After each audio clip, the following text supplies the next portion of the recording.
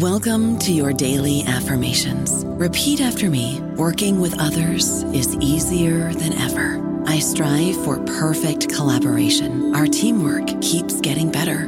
Yeah, affirmations are great, but Monday.com can really get you the teamwork you desire. Work together easily and share files, updates, data, and just about anything you want all in one platform. Affirm yes to start, or tap the banner to go to Monday.com. Dreaming of a better sleep? Tossing and turning is not your destiny. And Ollie is here to help.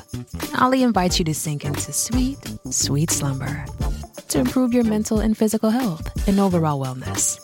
More than just melatonin, Ollie's ingredients help you unwind your mind for a delightfully dreamy drift off.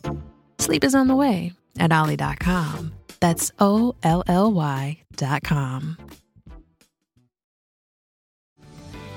This episode is brought to you by Paramount Plus. An unlikely friendship begins in the Paramount Plus original movie Little Wing, starring Brooklyn Prince with Kelly Riley and Brian Cox. Reeling from her parents' divorce, Caitlin steals a valuable bird to save her home, but instead forms a bond with the owner, leading to a new outlook on life. Little Wing, now streaming exclusively on Paramount Plus. Head to ParamountPlus.com to try it free. Rated PG-13.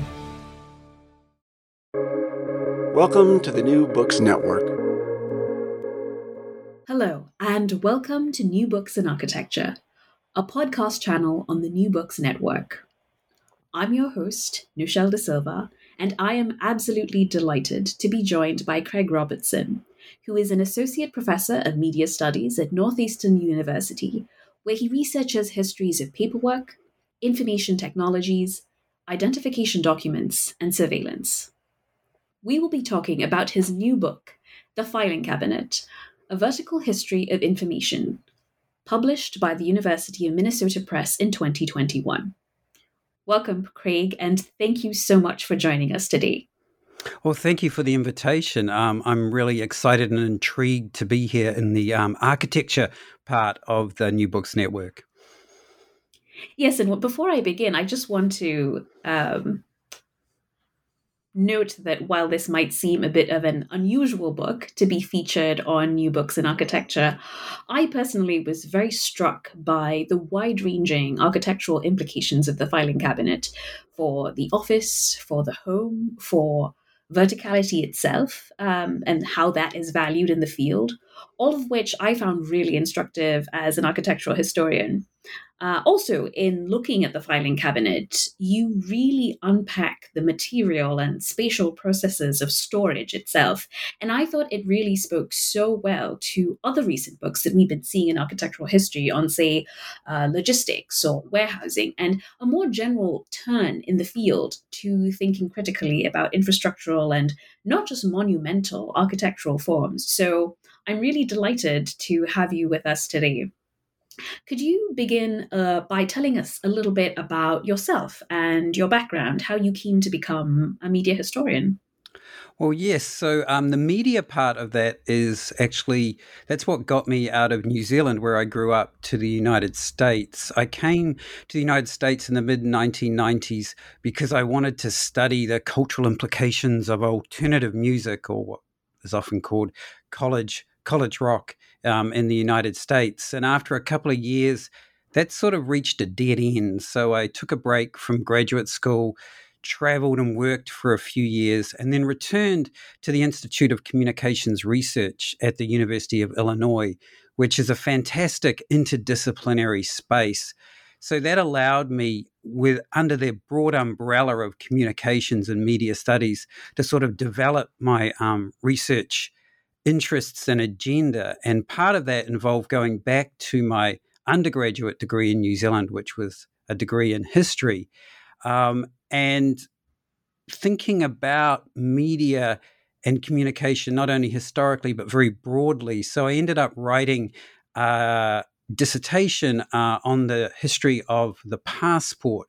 And therefore, without really planning it, suddenly the medium that I started to study as a media studies scholar or a media historian was paper. Mm-hmm. I'm really it's sort of on the subject of paper, I'm really fascinated by histories of objects and systems that are so seemingly banal that the way that they organize the whole world is often very much overlooked. And it's so easy to overlook the filing cabinet until, of course, one has to deal with quantities of unsystematized and uncategorized paper, as you say.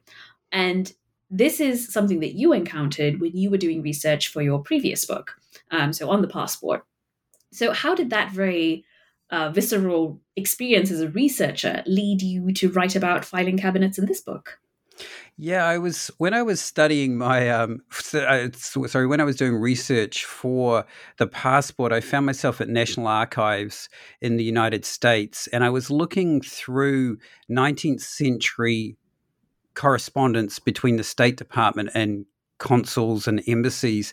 And this is all actually stored on microfilm, but the original comes from these bound, unindexed volumes. So what you had was just in chronological order, letter after letter after letter, bound in the office for Madrid, for example, and then the outgoing letters, I should say, were from the State Department were bound in a different volume. And this made research really, really hard to do. So I would sort of alternate just between randomly pulling out, a microfilm reel and putting it on, or where sometimes I was able to use indexes, say, from the New York Times when those started. And if there was some controversy around a passport, I had some rough dates and I could kind of look.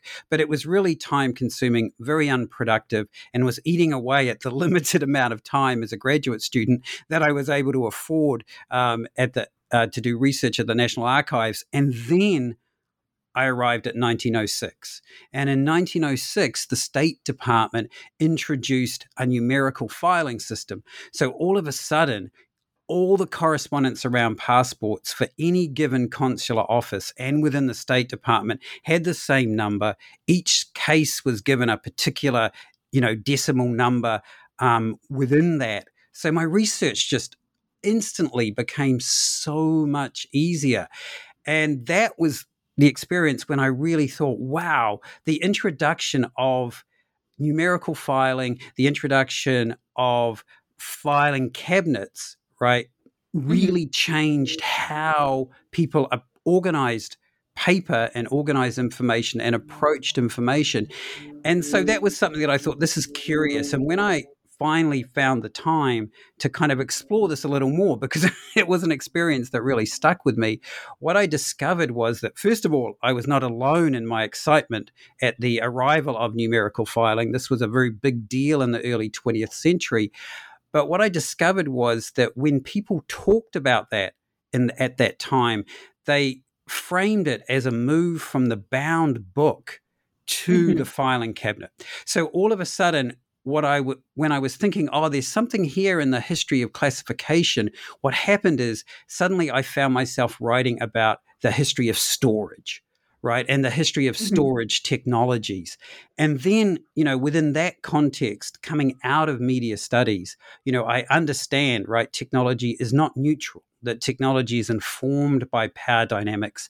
And these shape the issues that are prioritized as problems to be solved by technology. And they also therefore shape the technological solutions. And so I think the argument, therefore, that storage technologies are not neutral is particularly important when the object being stored is information. Absolutely. And this is quite fabulous how this experience of moving from tedium, research tedium to ease of research led you to a whole other book.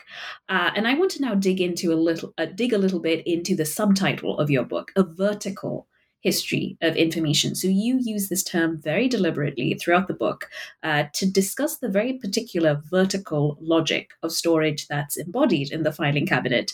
And you touched on this a little bit in your previous answer, but if you could talk a little bit more about this, how exactly did the filing cabinet change in a very material way the relationship between paper and knowledge? So, what did it change or make possible for information storage and retrieval?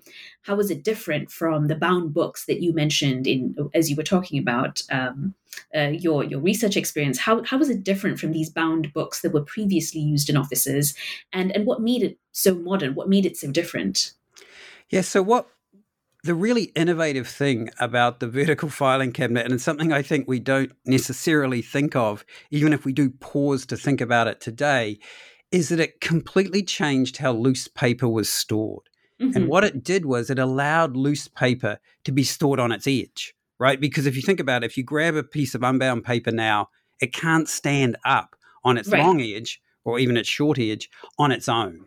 So that's the incredibly innovative move of the vertical filing cabinet, right? Because with the right size drawers, with what we call follower blocks or compressors, and then with the manila folders themselves that paper was stored in, all of this allowed paper to be stored on its long edge, right? And so loose paper vertically stored, right, in that way on its long edge is easier to access than loose paper that was stored flat. Because I was mentioning bound books, but you still had loose paper that wasn't bound, but it tended to be stored in piles, right? So it's harder to access the individual sheet of paper compared to when it's on its long edge. And so that, in terms of paper storage, right, that's the major innovation. And as I was suggesting when I was talking about the State Department records, what this then allows you to do is to access knowledge in more discrete amounts. And Mhm. my argument in the book is that this instrumental form of knowledge, right, the ability to access in a very sort of easy way knowledge, produces discrete and smaller, if you like, pieces of knowledge. And those pieces of knowledge came to be called information. Now, the word information obviously had existed prior to the prior to the late 19th, early 20th century, but in the previous 100 years or so, it had moved from a process where information used to refer to the act of being informed, to being educated, to become a thing that could be possessed, retrieved, and circulated. So the filing cabinet didn't invent this idea of information, right? But it became, through manila folders, through the storage of loose paper, it became an important way to think about information as something discrete and particular, right? And this made it very different from the way information was approached when it was on pages that were bound in books, right? Which the bound Mhm. volume creates this, or it puts a particular bit of a letter, some correspondence within a broader context, the context of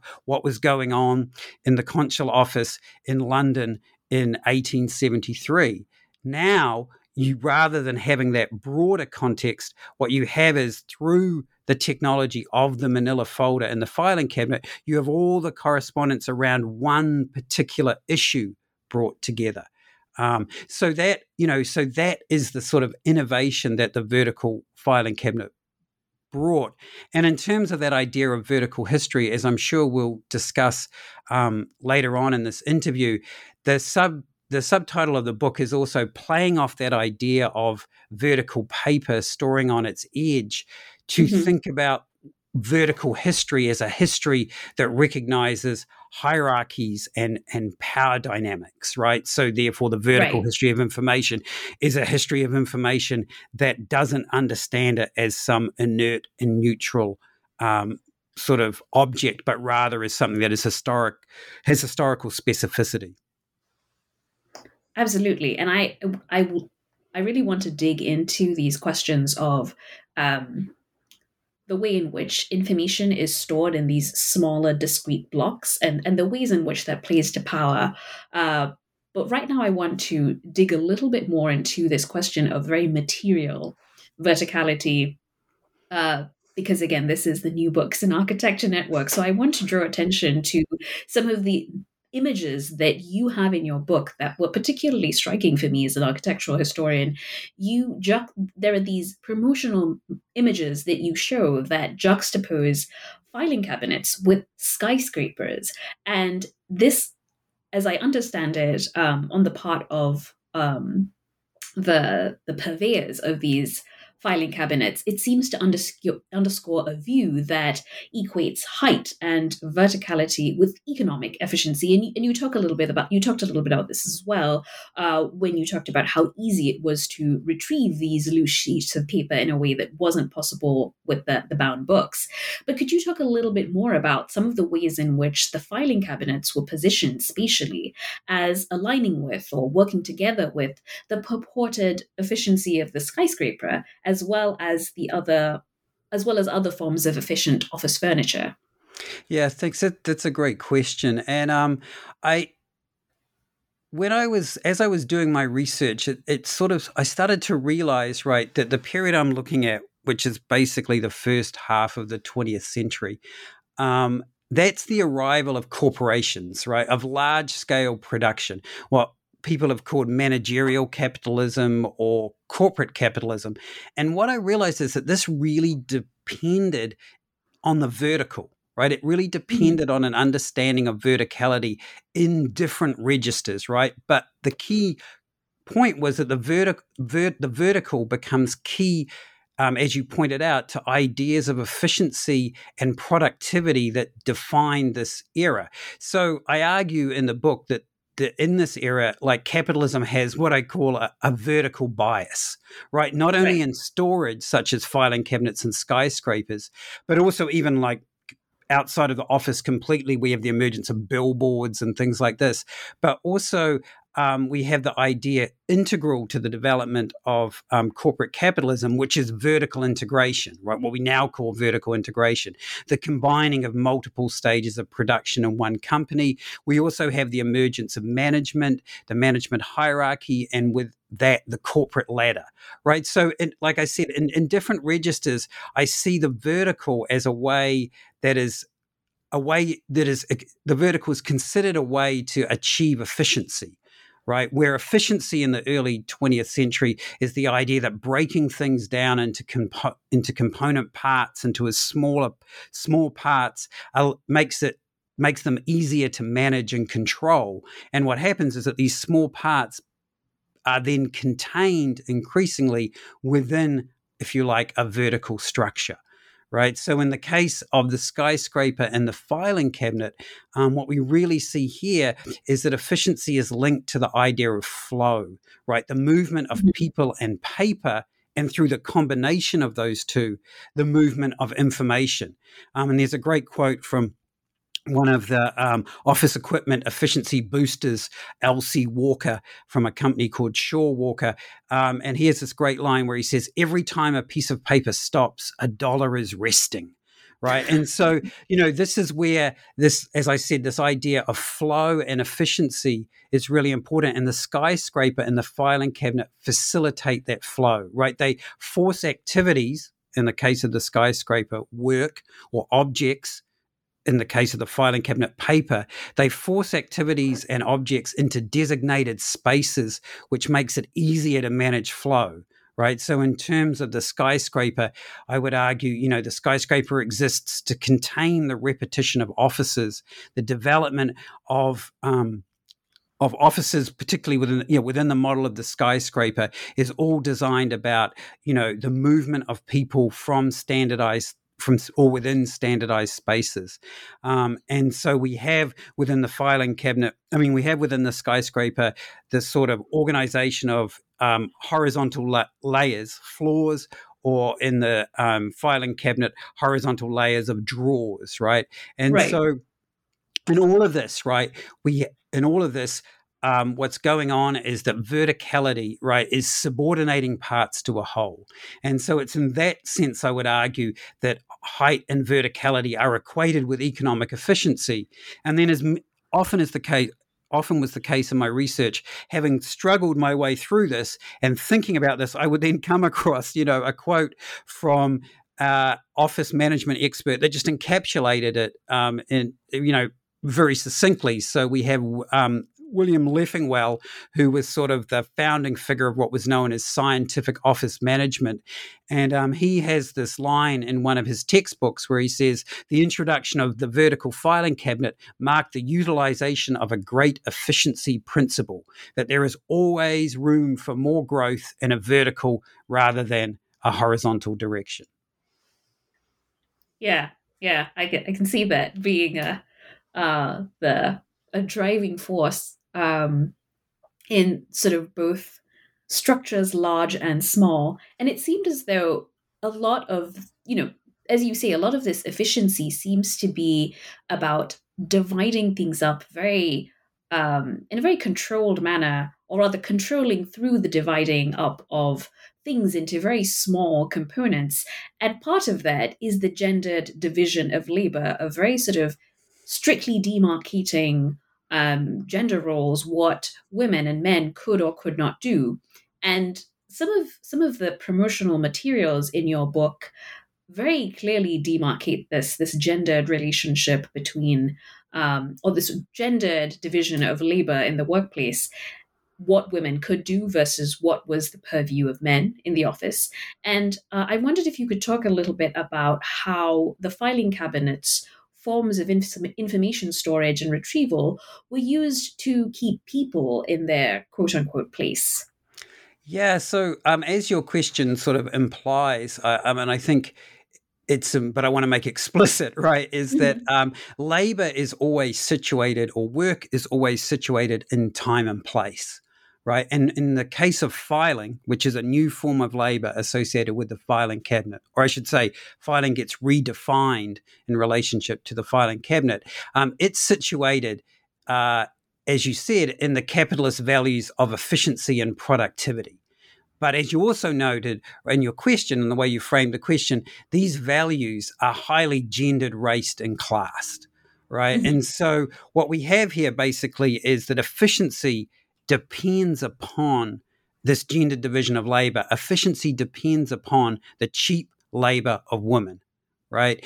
And so the arrival of women as workers is one of the things that defined the modern office, right? That made it very different from the offices that preceded it, particularly those in the 19th century. Women had worked in offices, of course, prior to the 20th century, but not in the numbers that they did as the 20th century began. And this is because women entered the office to take on and do very specialized tasks. So again, in the name of efficiency, because the thing that is normally broken up in the name of efficiency, broken up into small pieces, is labor, right? So in the office, that meant that the work of the 19th century male clerk got broken down into all these specialized tasks, and tasks that leaned much more towards what was thought of as manual labor.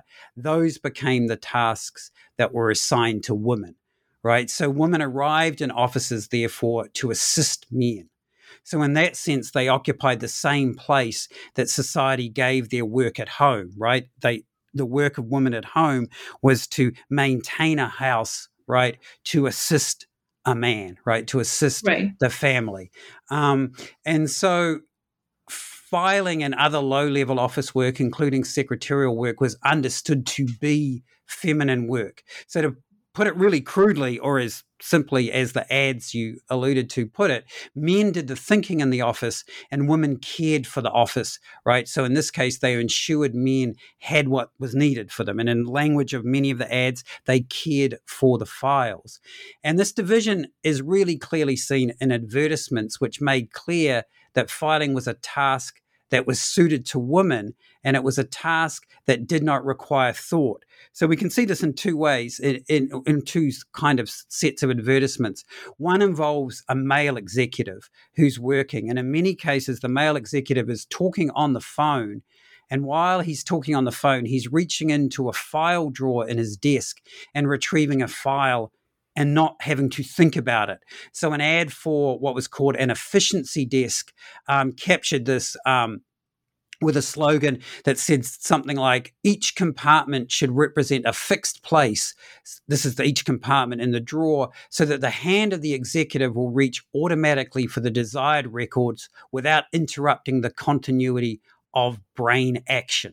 right? So again here, so the man can do this without having to think, right? Anyone can do this without having to think. So when you have so many records and so many documents that they can't be contained in the desk of a male executive, they're in a filing cabinet, and there's no way, a man is going to do that kind of work, right? That would be a waste, quote unquote, of a man's natural abilities. Rather, it's suited to the natural abilities of a woman. So it's work that doesn't require thought, and it's work that requires the handling of paper, right? And it's very much understood in this period, or these changes, I should say, in this period, changes in work are naturalized through this idea that women have nimble fingers, right? So you have this, you have employers asking women, do you play the piano? Do you knit? Do you crochet? Do you sew? Or any other kind of work that would allow her to have improved her natural ability, the natural speed, if you like, of her fingers. And this gets captured in ads where, in showcasing, right, the divisions in a file drawer, and showcasing the tabs and the manila folders that break up paper, the ads sort of have close-up drawings of an open drawer, and sometimes they include the disembodied hands of a female file clerk reaching in. And obviously the constraints of the advertisement mean that you can't show the full body of the woman, but therefore what it also shows is this sort of ideal mode of labor, right, that you don't need to think, right? You just need hands to retrieve these papers, because the file cabinet drawer is doing all the thinking for you, right? In that sense, Right. The hand is often positioned as an extension of the body, the way the body and the mind makes contact with the world, right? You reach out and you grasp and touch, and there's a process of choice and deliberation about where you're reaching out or where you're touching. But what the ad is suggesting here is that in the case of filing, right, and gathering information, that choice is transferred to the predetermined pathways of the file cabinet drawer, right? So there's no connection to body and mind, right? And so therefore, going back to the question you asked several minutes ago, this is the way in which we can understand how, through filing, the emergence of a very particular gendered division of labor that helps define and constitute the modern office. Yeah, and it really seems, from these promotional materials, that they're really trying to manage, or I don't know what the right word for this is, push back on or resist, or, work with some really significant upheavals that are happening in the office in terms of an influx of women coming in, and they're sort of in truly mind-boggling ways, in some ways objectifying, reducing women to objects. The picture of the hand, for example. Another one that really struck me was that image that you showed of a young girl opening one of the filing cabinet drawers with a string, sort of infantilizing women in some ways as well. With the idea being that a small child can open this drawer, and they're quite powerful, and it's disturbing images in some ways. No, they are. I mean, that's one of those things where you end up laughing at them, both because anachronistically they're funny, but also you kind of have to laugh at them, before you cry in some ways, at them. And I think, as probably has been made clear already, really, this, so much of my argument depends in some ways and is really helped by these images. So I encourage people to go out and buy the book and see these wonderful images, and really see that I'm not making this stuff up. It's there in some ways as low-hanging fruit. But thanks for bringing up that the image of the young girl with the thread of cotton opening the file drawer. So that's an ad that brings actually together a number of the questions you've already asked, right? So it comes from a company called Shaw Walker. We met Mr. Walker earlier with his, every time a piece of paper stops, a dollar is resting. So Shaw Walker had this campaign called Built Like a Skyscraper. So they were one of the companies that really went for the comparison between the filing cabinet and the skyscraper.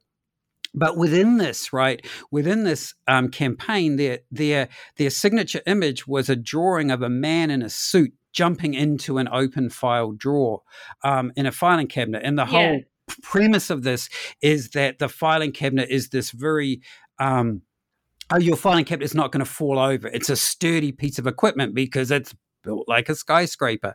And in another ad that goes, another image that goes with both the images we talked about, a man is doing something that's almost like a push-up, I guess, again on an open filing cabinet drawer, and the drawer isn't falling down. And the men doing these are dressed in suits, right? And I think what's happening here, and again, you were alluding, I think this is what you were getting to in your question, is that so this ad is set up, and on its surface, it's an ad.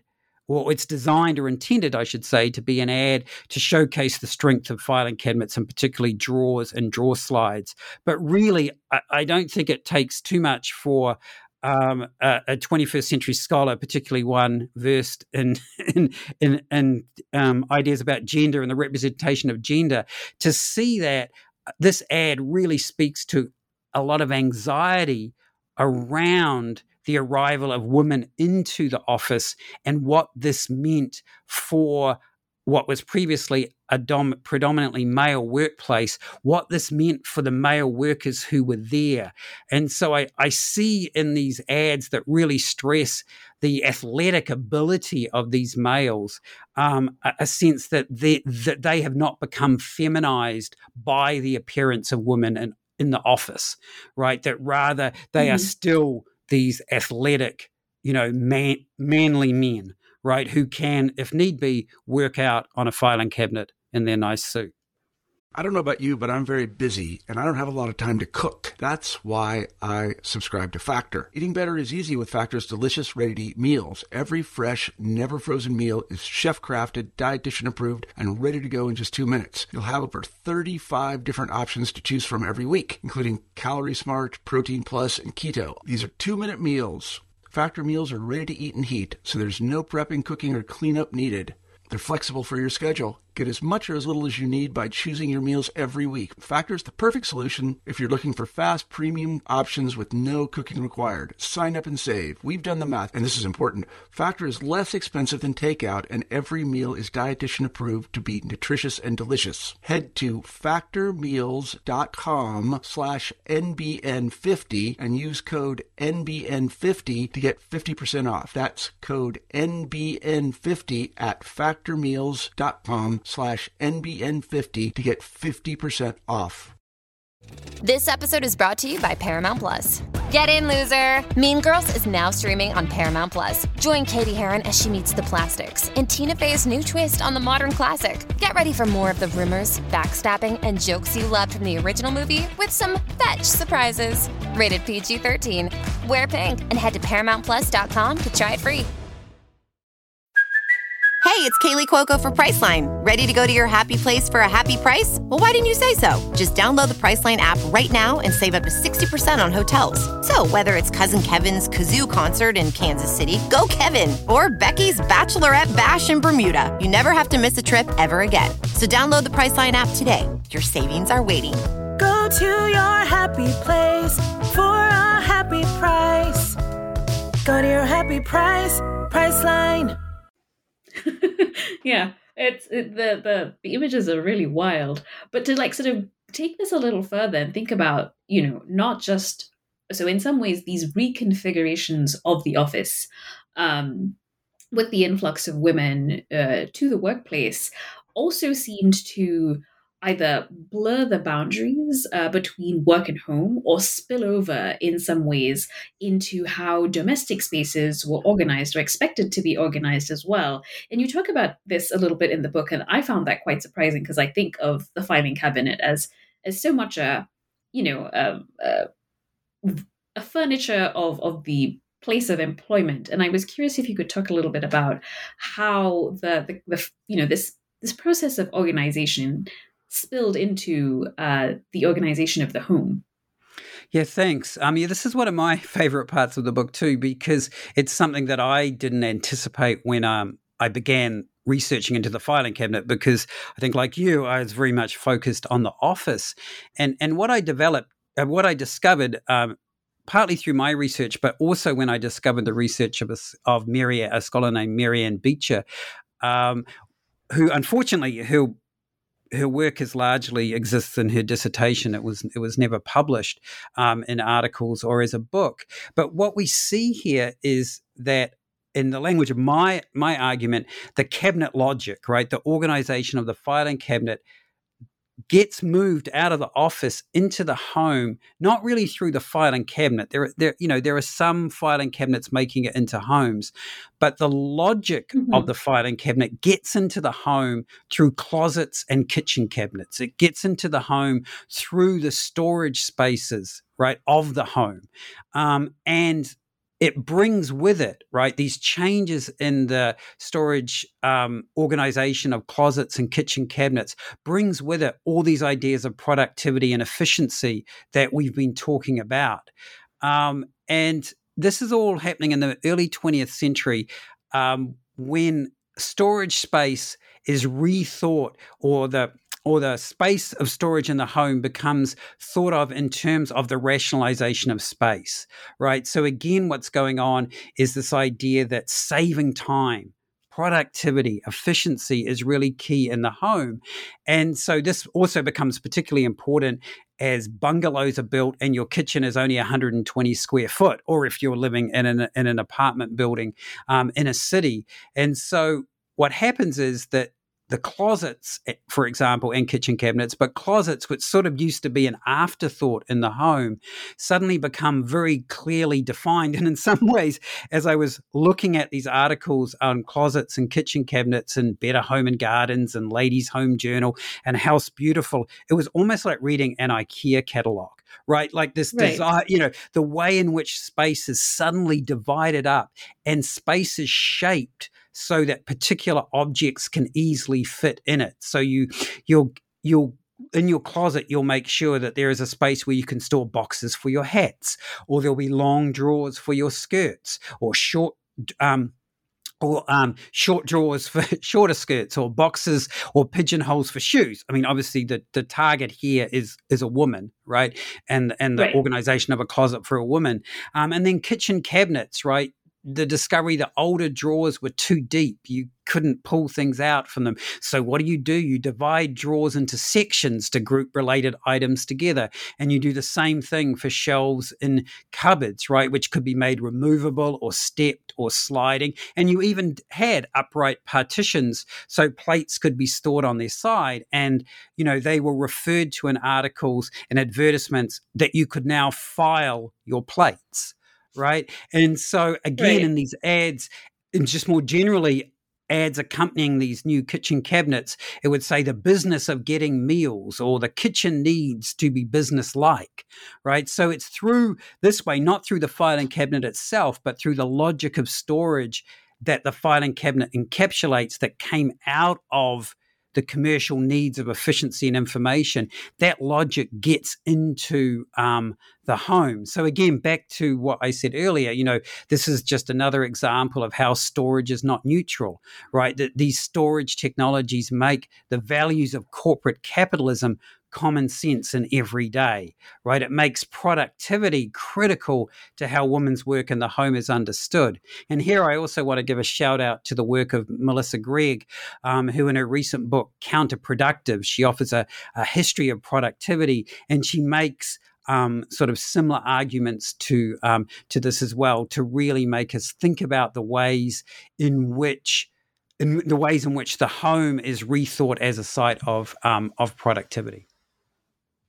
Yes, absolutely. Like, all of this discussion is reminding me of, so the Frankfurt kitchen, and the ways in which, there are these plans drawn out to sort of think about, how many steps must someone who is cooking take between the sink and the cooker and things like that. And how can you sort of reduce that so that cooking can happen much faster, instead of all of these sort of tailorist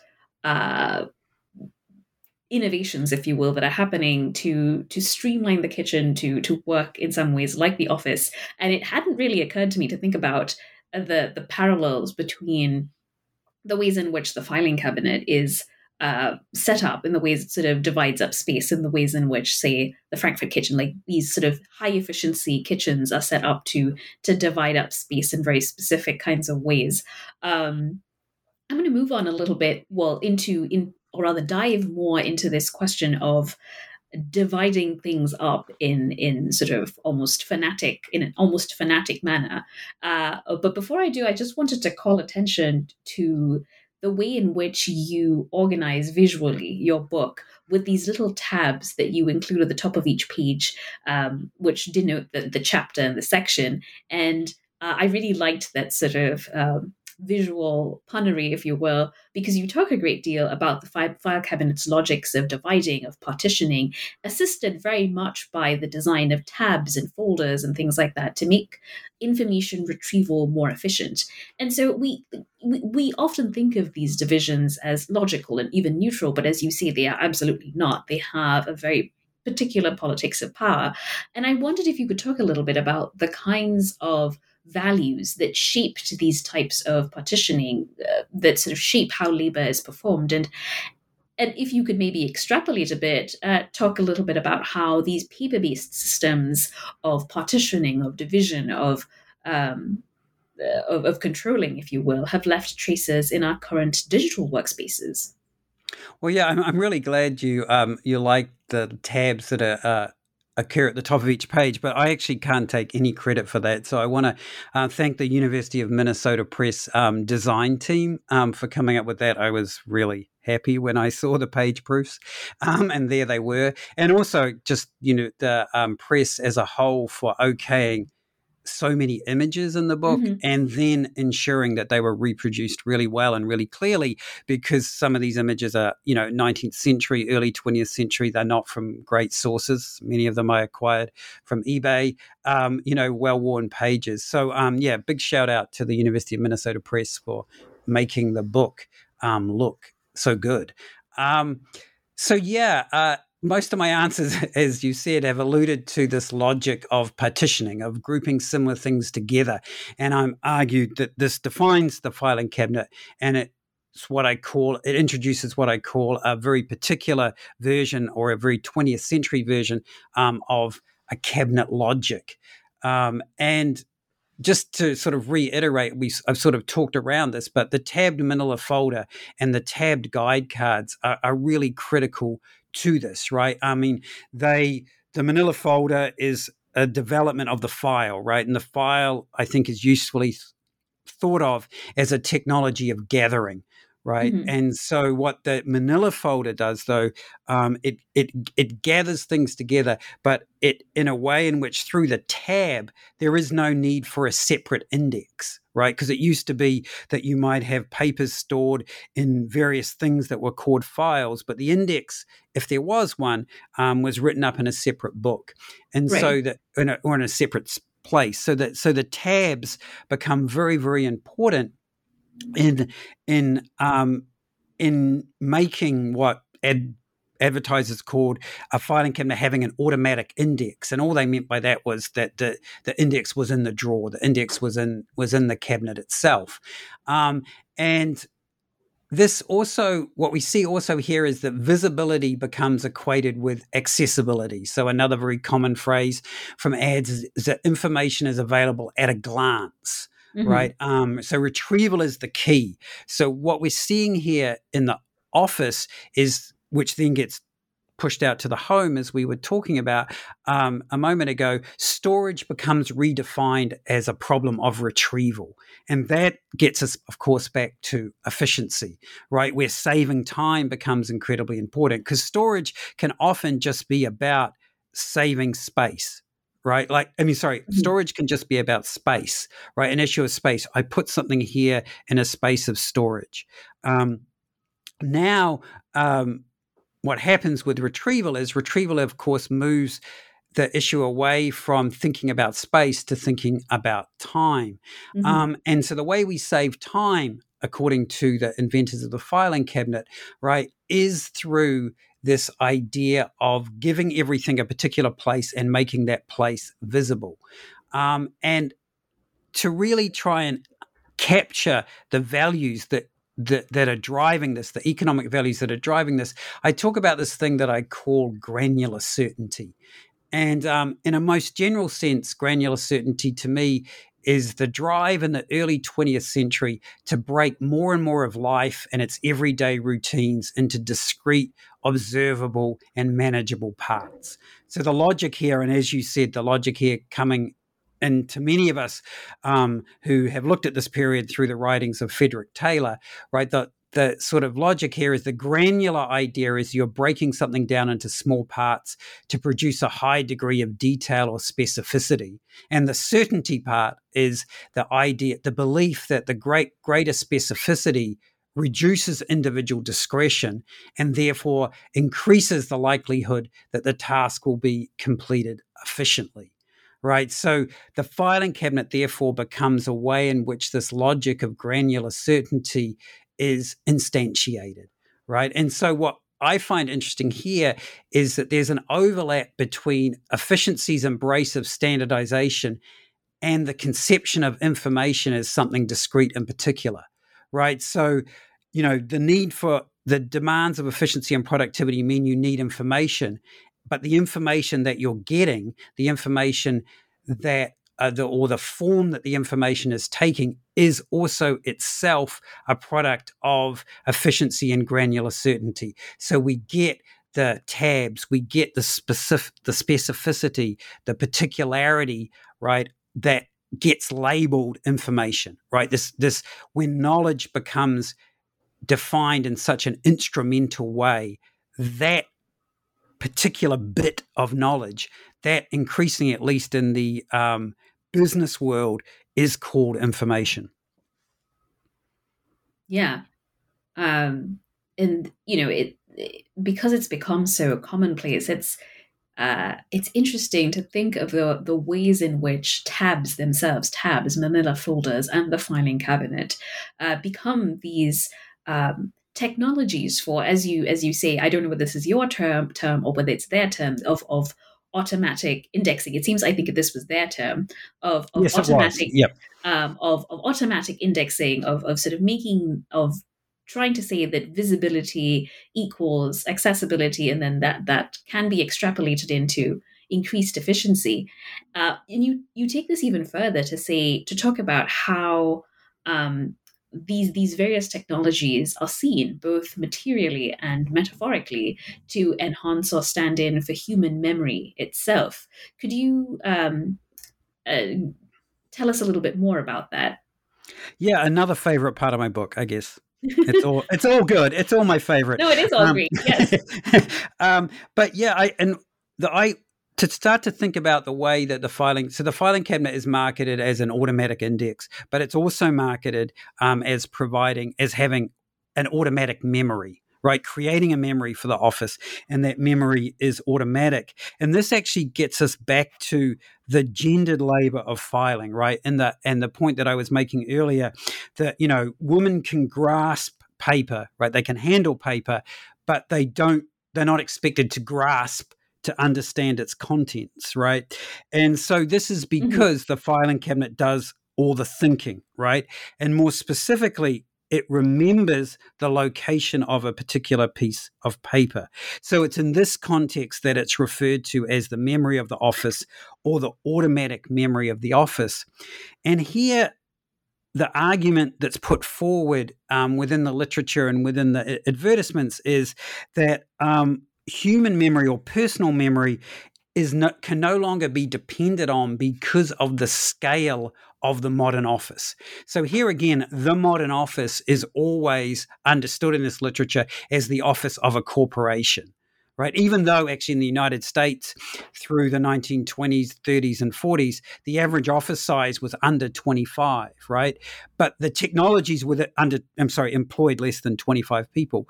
But the technologies they were using came out of this logic, this idea that all offices were large. And so within the filing cabinet, with the filing cabinet, the idea is the offices become too large for any one individual to remember everything that is going on within it, right? So therefore, the filing cabinet is presented as extending human memory to the scale of the scale required of modern capitalism. And so here it's extending, right, or in developing the long history of the idea of memory as a storehouse, right? That memory is all about storing impressions in discrete spaces of the brain. The idea of the brain cell, right, comes from the Latin cella, sure I'm mispronouncing it, which means storeroom, right? But it also could refer to dovecots and compartments that bees make for honey, right? But it's all about the way in which memory has always been understood, right, through this idea of storing it, but storing it within discrete spaces, right? So memory becomes an idea of recollection. You're not learning by rote, but you're learning in early modern Europe by thinking through making connections, right? So it's this history of the understanding of memory that the filing cabinet is developing or picking up on, at least in its marketing, right? And so it's an automatic memory because the filing cabinet itself is also positioned as a machine. So within the business imagination of the early 20th century, all business is a machine. Right, so the filing cabinet becomes a machine. So you call it automatic to emphasize that, right? And to emphasize that the memory that it brings is based on precision, consistency, speed, and reliability. And you do that within a file cabinet drawer by subdividing the alphabet into sometimes hundreds of subdivisions, right? 2-3 letter subdivisions, all so that you can look and find with ease, right? And without really thinking, without having to know anything other than the alphabet, right? You can find the particular piece of paper that you're looking for. Yeah, and it seems one thing you caution against as you talk about this question of automatic indexing, automatic memory, is that it seems as though the filing cabinet is opening up this whole new world of information retrieval and the possibilities are endless. But you also caution and talk about some of the constraints or limitations that it enforced that still shape how labor is performed today. And I wondered if you could talk a little bit. I realized I asked a question about how these paper-based systems may have left traces in our current digital workspaces. And I wondered if you could either talk about that a little bit or maybe to put this question differently, talk about how, unpacking the question of storage capabilities of filing cabinets has changed how you yourself see processes of labor and work, of information storage, retrieval, or how office spaces themselves have come to be organized. What kinds of things have changed for you along the course of doing this research? Yeah, thanks for bringing us back to the question you asked earlier about the traces of this within the 20th century, because I think I got a little bit carried away with my historical answer there. So yeah, I mean, obviously, one of the things that makes the filing cabinet, I think, an interesting object for us to think about and to think about the idea that storage is not neutral is the fact that even though we've moved increasingly away from paper as the basis for where information is recorded and stored and circulated, we still use these paper-based metaphors to think about how to organize paper, right? So as I think you alluded to in your earlier question, right, we still talk about tabs, we still talk about files. We used to, for a long time, have, manila folder icons on our desktops. And in the 1980s and 1990s, the filing cabinet itself, was an icon as a document folder. And as, of course, and we still have as like, we still, for our trash, when we trash something on our desktop, we throw it into a waste paper basket, which, people often still refer to today as their round filing cabinet. And so, so these things these ideas are still there. And I think that it's fascinating for us or important for us to acknowledge, right, going back to the vertical history argument, that these concepts, right, of of the file, and then the way we are asked to think about and approach information through the file come out of particular historical moments and bring with them particular historical values. And they all also, I think, and this is, I think, you were also getting at with this question, right, is the way in which that can limit how we actually think about information. And there have been many critics, right, of the use of paper-based metaphors to think about digital information, right? And and one of the more famous quotes is like, to continue to use the file to think about digital information, is like cutting the wings off a 747 and using it as a bus to drive down a freeway, right?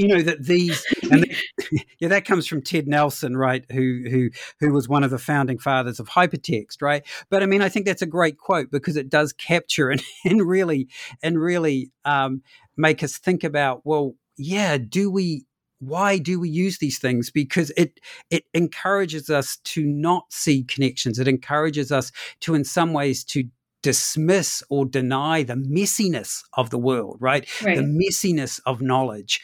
And it pushes us towards that kind of knowledge, that kind of information, which we can look at with certainty. So I think that, that's one of the things that I sort of, it was one of the reasons as I started to really dig into the filing cabinet, I wanted to think about, right?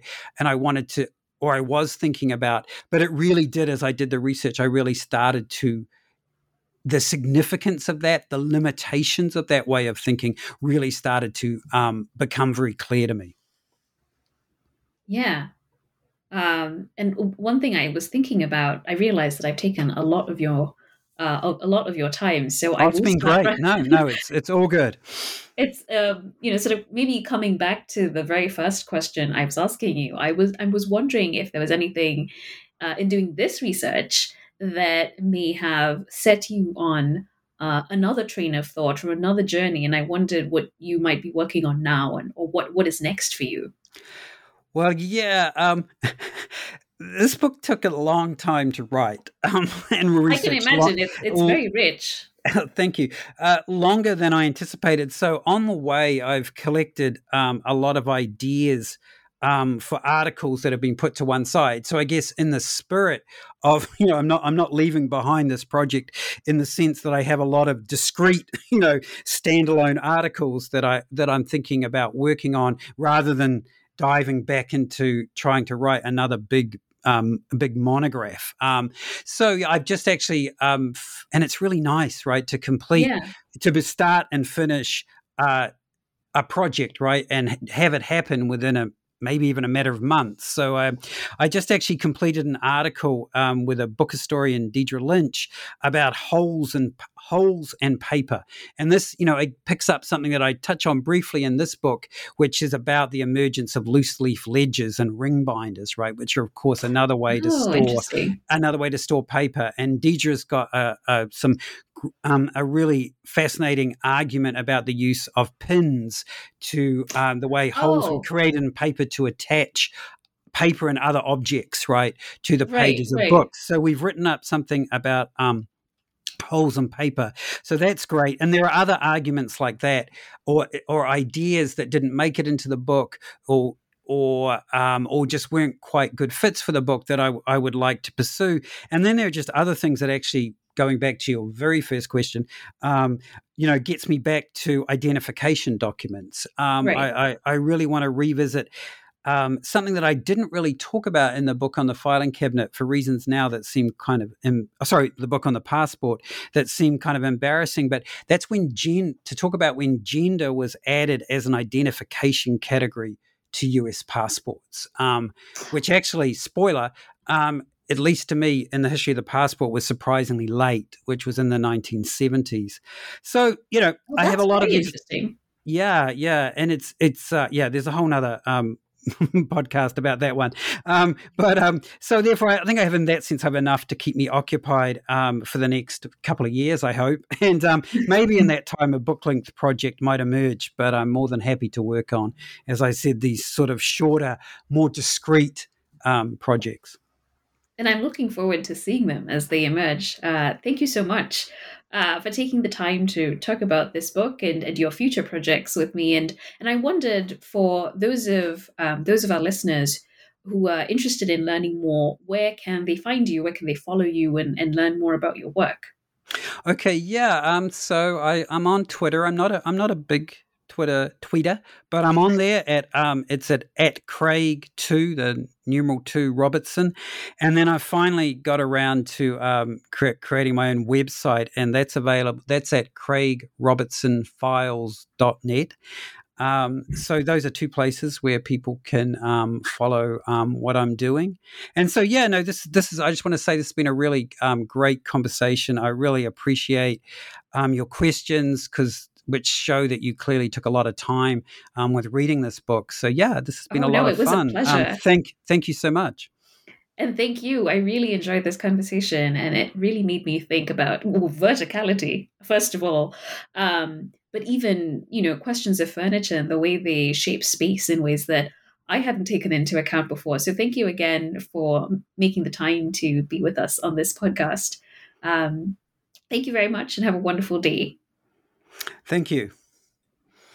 This discussion of The Filing Cabinet, A Vertical History of Information, published by the University of Minnesota Press in 2021, was brought to you by the New Books in Architecture channel of the New Books Network. Make sure to subscribe to our channel wherever you get your podcasts.